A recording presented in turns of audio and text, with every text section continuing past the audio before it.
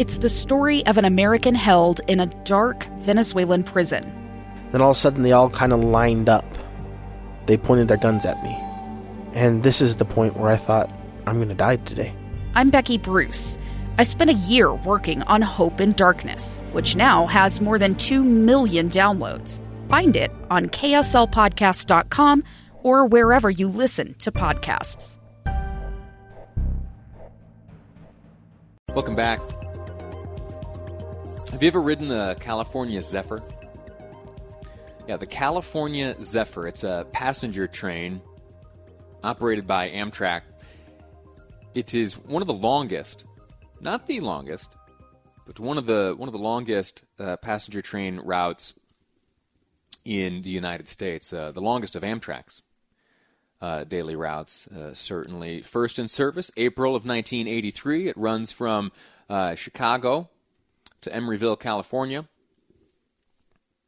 Total time, 51 and a half hours. If you rode the California Zephyr its entire length of 2,438 miles from Chicago, Illinois to Emeryville, California, you'd be riding for 51 and a half hours.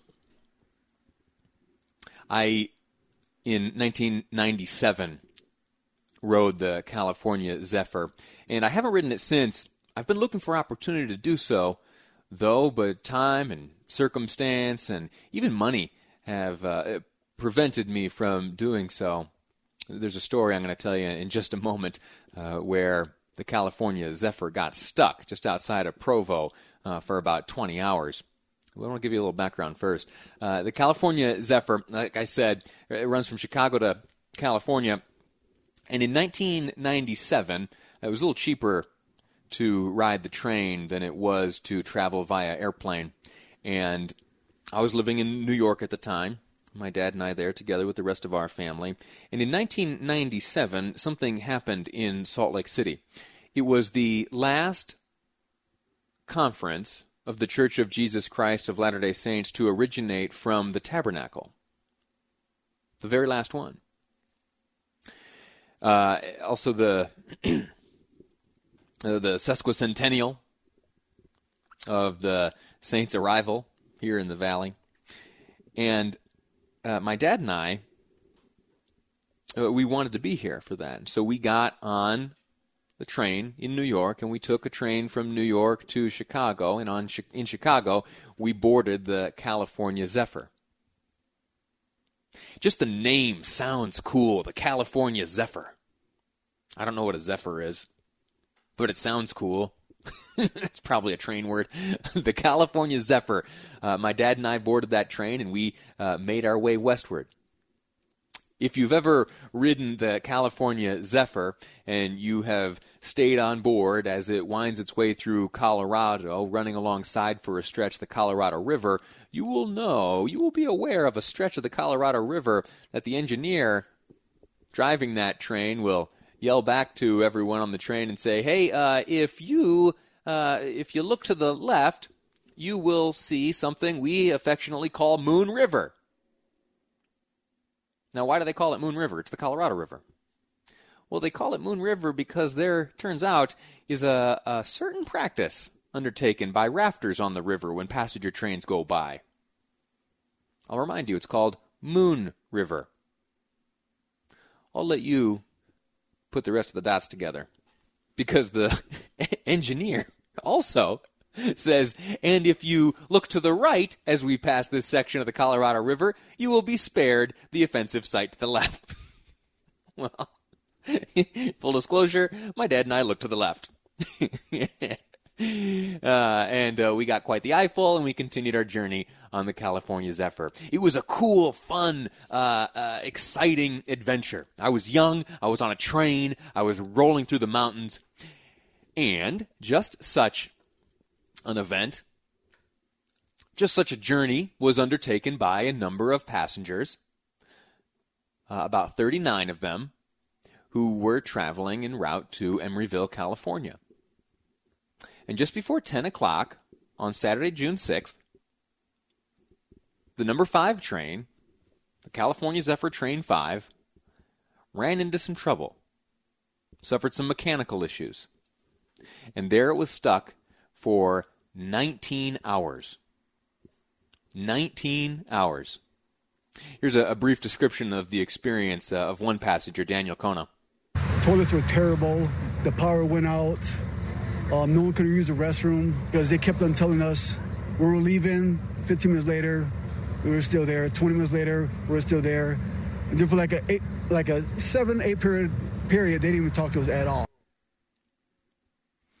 There are a number of reasons to think that may have been a miserable experience. You heard Mr. Kono there describe, the power's out, food and supplies, they're going to run out at some point. The electricity was out. I've heard some accounts of the restrooms got to be a little rank. That's tough. But I'll tell you what, I have really felt the anxiety of the goings-on around the world the last few weeks. The coronavirus continues to hold us down. We're fighting back. But that told COVID-19 she's putting up a good fight. We're going to win, but it's a little fatiguing along the way. Also, my heart breaks as I see these images, the ones where the protests go bad. I am very much a supporter of the First Amendment and all that, to speak and to peaceably assemble. But sometimes the behavior by all involved sometimes gets a bit out of hand. It gets violent, and that breaks my heart. And it wears on me because I consider the folks I see in these news stories to be, kind of members of this same American family, and it's not the greatest of commentaries on this American family as we see that type of behavior, and that wears on me, as I'm sure it must weigh on you. Anyway, I say that to defend my position, which is, if I were to be stuck in a beautiful mountain range, in a big, giant, majestic train for about 20 hours, and to forcibly be removed from all of the headaches and goings-on of the real world for just 20 hours. Just 20 hours. I may have even, if I could go back in time, knowing this was going to happen, I may pay the full fare just to take that ride. Why? Because it's an adventure. It's different.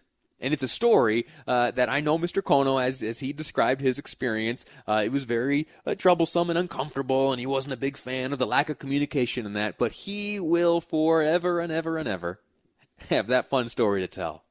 He'll forever be able to tell his kids and grandkids and friends, folks at church, whoever, about the time he got himself stuck for 20 hours in a busted-down train in the Rocky Mountains. That sounds like a fable. It sounds like something that you would read in elementary school, or the librarian would read to you as all the kids gathered together on either beanbag chairs or little carpet samples for story time. Yeah, the time old Daniel Kono got himself stuck in the Rocky Mountains for 20 long hours. Yeah, he was traveling westward on the California Zephyr, bound for the great land of California. It sounds cool. I bet you the rest of the passengers had similar experiences. I'm sure that there was discomfort, but I am sure, too, that they forever will have this exciting story. And I envy them for having it. I wish I had it myself. Thanks for that. Thanks for enduring my little storytelling there. Thanks for letting me take a walk down memory lane the last time I was able to board and ride the California Zephyr. 57500. I'd like to hear your California Zephyr stories if you've got them. Though it is time for me to step aside and make way for the great Jeff Kaplan as he, this afternoon on KSL News Radio, brings you Jeff Kaplan's Afternoon News. That's ahead. Don't go away.